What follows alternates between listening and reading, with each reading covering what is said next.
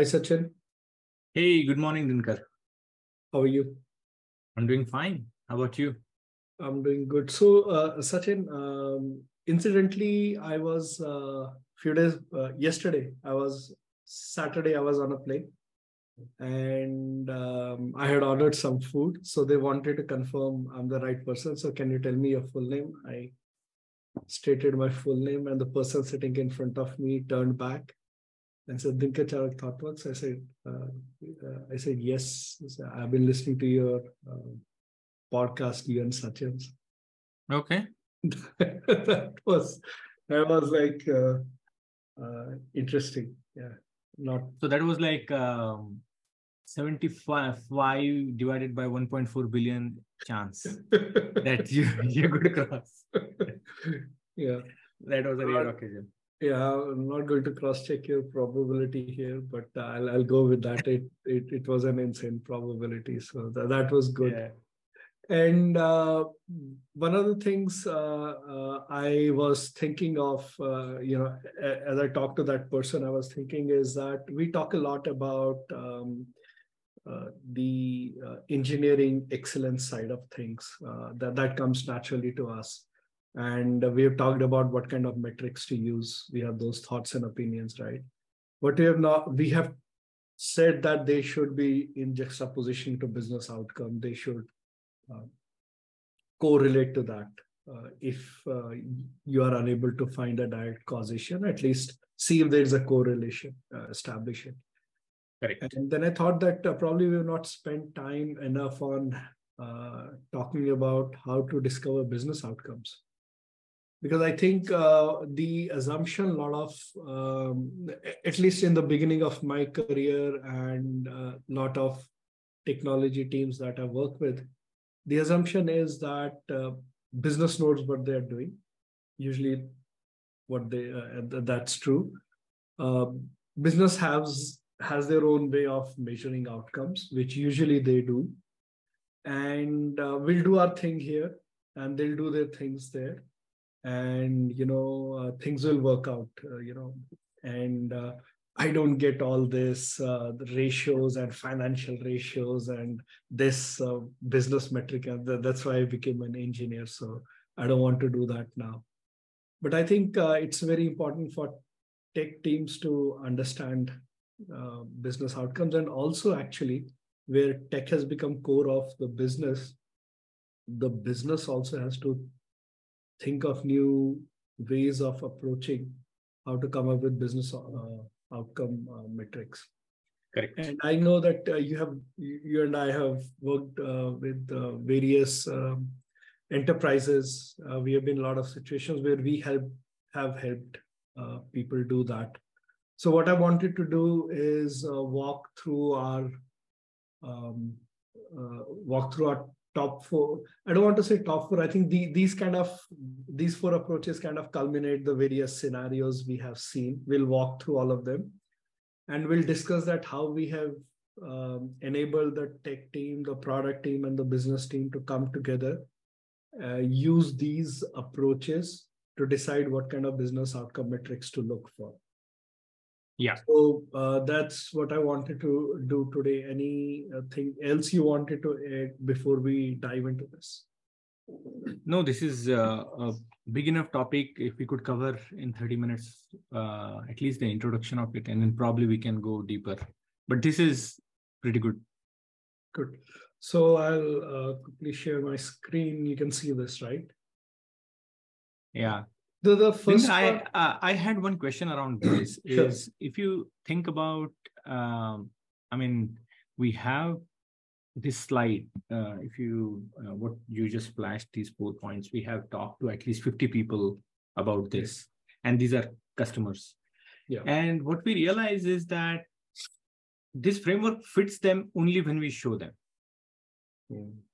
So if you can just walk us through, like, what are these areas in which they operate, and then we can talk also about why it is so difficult for people to come up in the first place with these things. It will be good. Sure. Hey, I don't know the answer of why it is difficult for people to, but and it's a fact that when we show this to people, they get it. Correct. Right? And this kind of goes back to the basic product management philosophy that a lot of designers use, a lot of product managers use, that people don't always know what they want, but it's very easy for them to say what they don't want, right? So for someone to kind of know, hey, this is my approach, it's very hard. And that's why so many frameworks and so many methodologies exist, right? But they can look at all four that we're going to introduce, and instinctively they will know in their organization what will fit best. Correct. Now, why of that? Honestly, I don't think I know, or I don't know if someone really knows. But that's a good observation, right? It fits them once we show it to them, Correct. right? So let's go with that for now. And I'm hoping that when we show this in this video, it will it will make sense to someone, right? So the first approach we're talking about is key business outcomes based approach, right? Now, this evolved, Sachin, based on what I did was I collected a lot of business outcomes that people have talked about in various enterprises, kind of made a list of it and saw if any kind of logical grouping exists. And what I noticed was that most of the outcome metrics revolved around improvement of efficiency and effectiveness, right? So these are the kind of metrics that tell you that we have a business process A, and after we run this transformation program, we build this web app, we build this internal tool, we get in this product into the place. Instead of 15 steps, it will become 5 steps. So they're talking about efficiency aspect of it. Many times people will say that, we go through the steps, but it doesn't really have the effect. People don't really get it. So they want to change certain things so people understand what they're doing. They understand the importance of it. And they make, not just robotic decisions, but value-based decisions. And that's where they want to make redo the whole thing and make it a little more effective, right? And bulk of the metrics kind of lie there. Yes. The second thing that I started noting, it's true for consumer products, true for smaller enterprises, though not that true for large enterprise. It's my favorite gripe, right? If you look at enterprise, the kind of interface they would develop for their customers versus what they would develop for their employees. Employees, I'll always get the worst of experience for some reason, I don't know why, in the internal software and everything. But anyway, that aside, there are a lot of metrics that help track the improvement in experience. These are a little more emotional, qualitative things like NPS score. Hey, did you feel, those kind of things. Now, and this is where a few more lie.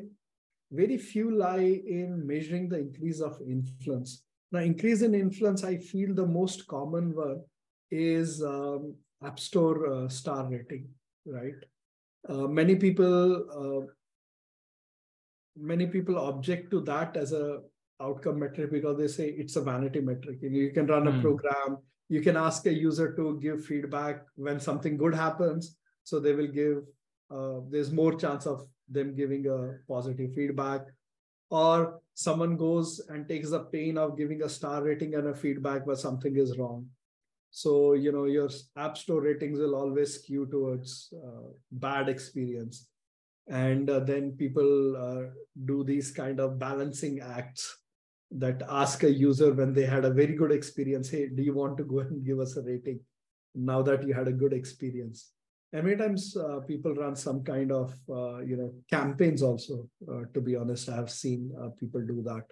That seems to be a very popular approach. But if you look at it, it's a way of increasing your influence in the market, right? It's a metric that tells you what's your influence out there. And for B2B, it becomes even more complicated. A lot of people look at market penetration as these kind of things, right? But there are very few here, and we can discuss when we do the double click some recommendations and approach today. The fourth one is the trickiest one, and this I've seen very happen in very few places. Now, what happens today, in my opinion, is that there's this whole thought process of let's collect data. There's a little bit of data gluttony there. Let's collect data. Let the product collect that data. Then we will put it into some warehouse. Then we'll get some BI tool, and then someone will get some data analyst, and they will look at the data and they will do slicing, dicing. They'll come up with some magic insight, and bingo, and we will make millions, right? That reminds me on slash dot. I don't know, Sachin, if you still have, people had this algorithm, do this question mark, and now you're successful. And every time what that third step question mark is the big, but here also, right? But what we are saying is rather than make it a post facto, ex post facto thing, be a little more deliberate about it. Try to figure out what is it you want to know about what the market trends can tell you. How do you read those market trends? Be a little more deliberate. What is it you want to look for? And try to bring them early and try to track them as an outcome much earlier. So these are the four business outcomes categories where a lot of metrics fall. And this is one approach where we go and tell someone that, okay, let me help you get a coverage. I know instinctively you're focused a lot about one. You rarely think of four because you think that later when we have a data, we can do slicing, dicing. But let's have a conversation and figure out that in each one of them, what are one or two metric. I mean, at some point, probably we should also discuss about metrics gluttony, right? Measure everything. There's a cost to measuring everything. There's a cost to attention. There's a cost to tracking something, and there's a cost to remediating if something is not going right. So that's the first approach. Look at these four categories, come up with one or two key metrics that will help you measure this, and that becomes a way for you to measure business outcome of a product. This approach works well in organizations where the IT, the engineering, and business are working very close to each other. And there are very open lines of communications between the two. There's more interaction. Sachin, talk to us about this approach. Sure. So Dinkar, in terms of like the framework which you mentioned of the four pillar, this is more so from the engineering team's perspective. And what I have seen is in organizations, when you want to communicate what your engineering teams are achieving and delivering value, these are the three pillars comes to my mind. And how do you see this is, first of all, there are many stakeholders in an organization. Sometimes these are people who fund your program. Sometimes these are people who consume your software. And whenever we talk about consumers, these are not end users, typically like social network. We are the consumers of it. I'm talking about sometimes stakeholders and consumers who are within the organization as well. Example is a bank. Traders are consumers of software developed by the IT systems, IT teams within the bank. And when they are doing it, you need to figure out that the value is communicated in different channels. So the four pillars you mentioned earlier about are you increasing the effectiveness and efficiencies? Are you actually trying to figure out future trends, increase user experience or influence? All those things you can communicate through these three pillars. So let's talk about each pillar one by one. The first pillar, which in my mind is about building the right things. This is about focusing on delivering features which matters to your end consumers. there should not be any wastage. Any feature which people are not using or they are not getting value out of it is a wastage which we have created within the system itself. It is practically product tech debt or product debt, if you will. When you think about monitoring success of a product, we need to identify, first of all, metrics, the right metrics, and then inject them within the your measurement framework. And you don't need 20 measurements. In our experience, which we have spoken to customers, you need only few per stream. So if you have 10 teams working on different parts of an application, you don't need 100 metrics. You need few. Each stream can actually have only few.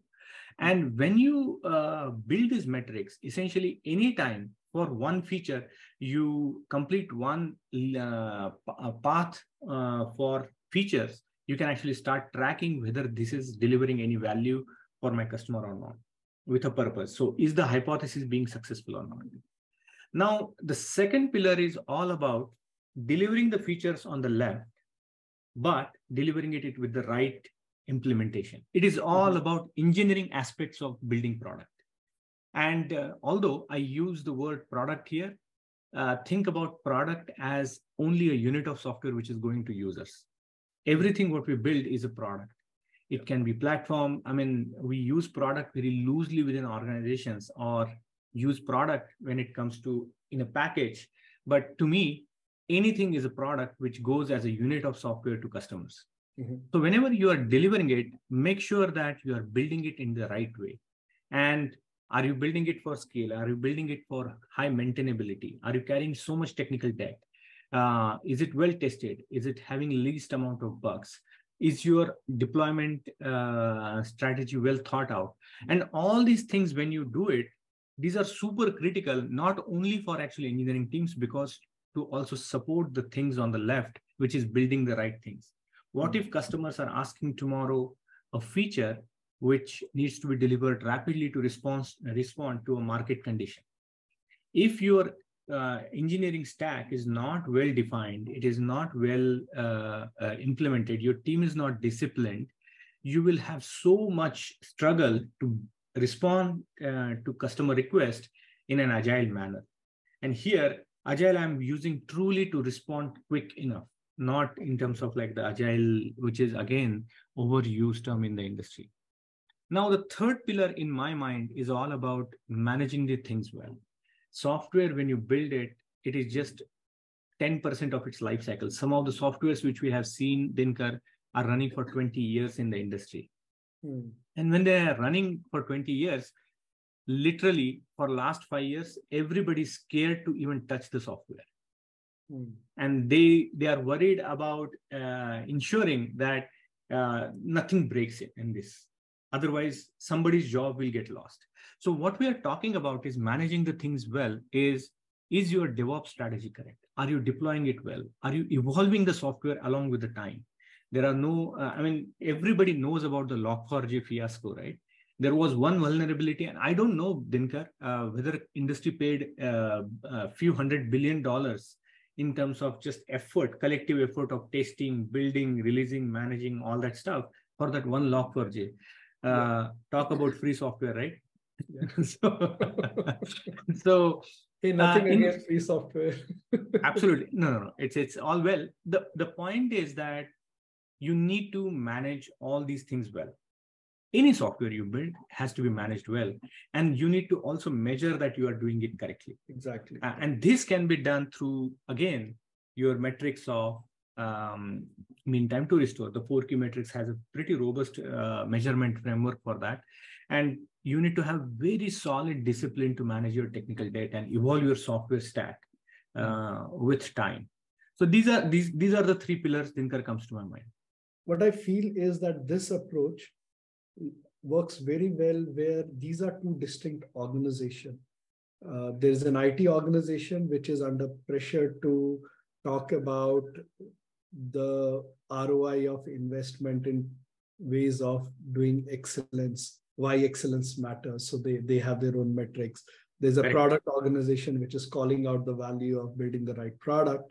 And there are governance and observability and product production support and compliance and all that. We're talking about various. So I think where you have distinct departments who are siloed in some way, sometimes for needed reasons, maybe in banking and financial institutions where they do want to keep them separate.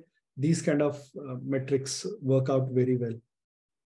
That's an excellent call out, Dinkar. I mean, in terms of like these three siloed, and we have seen many of our customers have these three silo organizations. Yes. And what I have seen as a downside of that is basically when the middle part, which is engineering, believe you talk to them, they say either it is problem of the left pillar or the right pillar, that the overall product is not successful. And this is result of multiple things, obviously organizational design and whatnot. But if you have these kind of like proper, robust measurement framework in place, exactly, then rather than subjective and prejudiced conversation, you can have very evidence-based interventions, exactly, saying that this is what I want to do. And obviously, at some point of time in future, we should also talk about what measurements we can suggest for some of the things by using a case study or something like that. But let's continue with the flow for stakeholders, Dinkar. That will clarify a lot of things. Sure. So you did mention, right, in organization, there are different kind of stakeholders.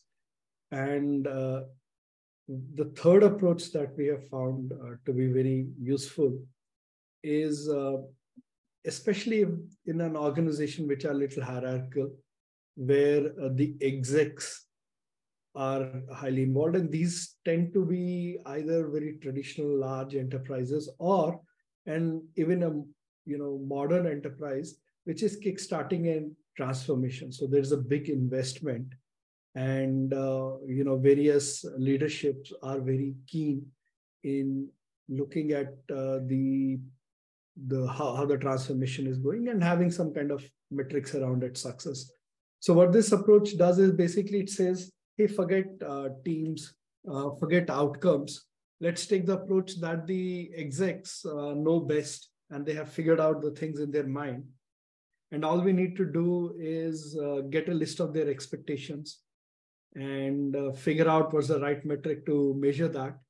And if we meet expectations of this whole variety of stakeholders, we would have effectively arrived at the key business outcome. And if you look at it, the things that we often see is there tends to be an exec sponsor, a CEO or someone, right, who essentially signs the check, who essentially takes money out of the margins, out of profits and everything and say, okay, let's go and do it.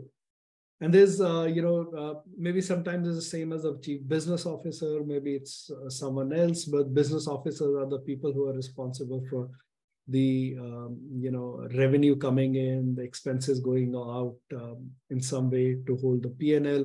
There are CTOs who are saying that we need to bring in this technology, we need to bring in this approach for us to be ready as a business, us to scale. Then there are people who are responsible for the product management, and they're saying that, hey, just because engineering wants to build something, maybe business doesn't want it, just because business has asked for it, can technology do it? And who's thinking about the customers, who's thinking about the users, how will they consume it? So they have all those kind of metrics going in their mind.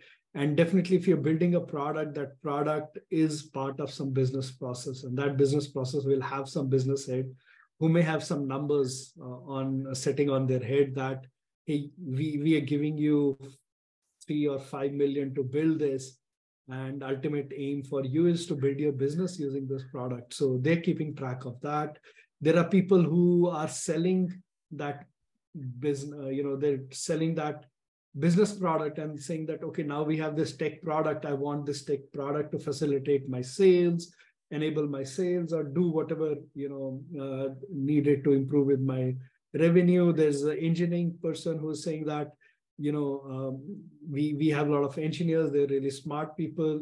We need to keep them challenged, engaged, give them a visibility into where their work is going, the value their work is developing, is generating for the organization.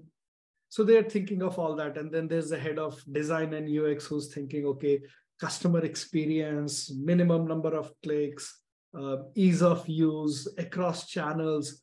There is the PMO head who is saying that, hey, I've been given this much budget, I have to deliver this much scope in this much time, and that's what I'm laser focused on. And if there are a lot of vendors, and if this implementation is done by a vendor, there's a procurement head who's saying that, hey, we paying you so much. Are we getting the right rates? Are you the right vendor? So if you look at it, right, all of these have variety of expectations from one program, which is building that product, right? And what effectively this approach does, it gives you a very very much used word, holistic, or much used phrase, 360-degree view, but it really tells you that what you're doing, how different people in the organization ecosystem, I call it a stack, because at some point, if you're a product and you're building something, right, it feels like, oh my God, I have these 15 layers of bosses who are every day coming and asking me what happened. And that's why I tend to use this. So this approach, as I mentioned, works very well in a very hierarchical organization, or an organization which has brought a lot of things together to kickstart a big transformation journey. And there are all these stakeholders are curiously watching, and with the intention of course, encouraging and helping out and unblocking all of this. So this is a third approach that we have seen work very well. Precisely. This is very critical. Yeah. So the next one, Sachin, I wanted you to introduce is this is research paper that we have been using. And do you want to talk a little more about this one? Absolutely. So Dinkar, and this also very well segues from your last slide, is different people in organizations have different, basically they are looking for different markers. But in reality, if you think about the common thread from even CEO to the engineering team, the goals get translated at different level because of the measurement or the information resolution changes. But you are still contributing to that larger vision or goal of the organization. And this is sort of that. So I'll use some annotation, but the right way to look at this is go from bottom to top. And that's the hierarchy we are talking about. And it also resonates very well with the directionality of your org structure as well. Is when you are looking at these metrics. Sorry to interrupt, one inside joke. Lately, we've been getting a lot of heat on directionality. Yeah. So directionality of the metrics is one of the very critical things to understand. Yes. So what we believe is that you should think about observable metrics as, think about it, right?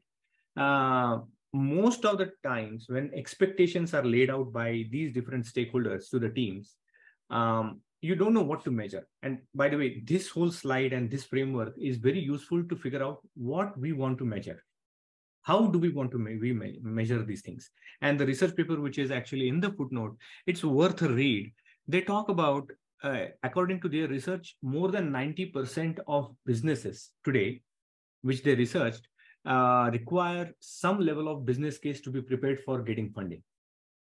And that means somebody is actually putting a deliberate effort in writing a page or two to explain why they need to receive this funding for the program which they want to run.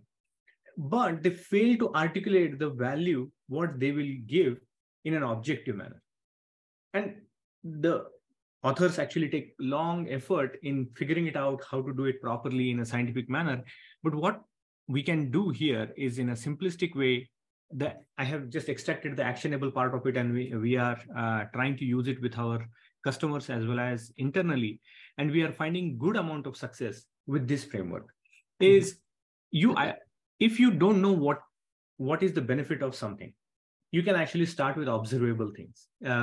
What do you mean by that? Between you and me, let's say you are sponsor, I am actually the engineering team leader. We should just discuss what will be the visual indication or observable indication of something is working well. And this is not scientific, but this is just you and me are agreeing to each other.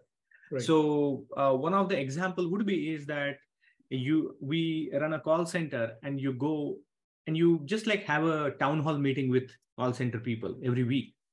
And you just ask them as a business leader is, hey, folks, how was last week? Was there any improvement because we released a couple of features to ease your pain?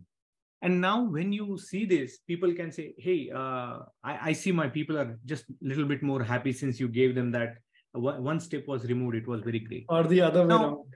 Or the other way around. They hate or you. they are not happy with this new system because it just increased their cognitive load or their effort or something like that. Now, if you receive this feedback, you know what you want to measure. And that is where you introduce some level of very basic measurement. And right now, you don't know what is good or bad. You just want to put up a measurement to see. Example to your earlier comment is, if people are not happy, how did it impact them? So I would like to measure the average call duration of customer support. And if earlier it was 3 minutes for last 6 months, now it has gone up to 3 minutes and 15 seconds. That's a pretty big bump in my mind. Mm-hmm. And then what might have caused that, we should talk about it. Now, next thing comes is quantification. Is if I do this, whatever change I am proposing, how much benefit plus or minus I will actually see in this particular thing. I want to reduce the amount of time per call, or I want to actually increase the efficiency of people. And when you do that, you are just building gradually from observable to measurable to quantifiable. Now, all such measures don't need to lead to financial eventually. Mm-hmm. Sometimes it is okay to just leave it there. Example is, I'll go to something else. Is in one of our customers' case, they wanted to improve the search efficiency. Mm-hmm. But the search efficiency has like 2 hops before you can convert that into a financial benefit, like increased revenue or conversion rate or some sort of things. But for the first minute, we need to know that what is my convergence, what is my search relevance. Search relevance. And then when I do search relevance, the improvement resulted into something. People are searching more. People are actually feeling that they are clicking on the first result more often, and so on and so forth. But in case of call center example, you can pretty much link that to financial benefit very quickly, because a 15-second reduction into average call time can be quickly articulated into higher throughput of people. Yeah. They can process more calls. Less number of people are required. Plus, each call also is charged by minute. So now, in this case, you can quickly translate this kind of quantifiable measurement into a financial measurement. So just to recap, if you want to think about a call center type of thing, you can say observable benefit would be is how happy my people are or unhappy. To measurement, you can introduce a measurement to see what actually is the benefit which people receive, because of which they are either happy, or what like problem we caused which made them unhappy. Quantifiable, what kind of percentage improvement you can actually expect by making certain changes. And then financial, if you have ability to link that to a financial benefit, you can do that. And now on the right hand side, what you see are 3 columns. Based on these activities and these evidences, you can say, I want to do these new things. I don't want to do these things, and I want to do these things in an improved manner. And if you think about creating this table of 2 dimensions, you can practically create a business case out of this table once you run the exercise. Yeah. And these 4 slides, what you mentioned, Dinkar, it should be fairly straightforward to understand the expectations, then start putting into this table, and you should be able to have very robust framework of measurements and no metrics gluttony, as you mentioned earlier. Right. So, yes, one thing I do want to address in case someone is kind of wondering, because this has often come up, where do frameworks like OKR and all that come into the picture? And I do want to call out is OKR is there is an objective and there is a result, right? So where do these objectives come from? This is where this exercise comes in. What are your key objectives, right? Now, once you have got there, what technique you will use to measure them, what kind of results will you achieve, the exact metric, maybe you can use the OKR methodologies, whatever, right? But in order to figure out that what are on the left-hand side, right? These are the key objectives and these are the metrics we want to use for them, right? So how do you figure out what are those things we want to measure? What are the business outcomes we want to measure? And then whatever metric you want to choose, maybe that's a double click. We can do in a future time. We can have some recommendations and we can absolutely pick some studies. Yeah.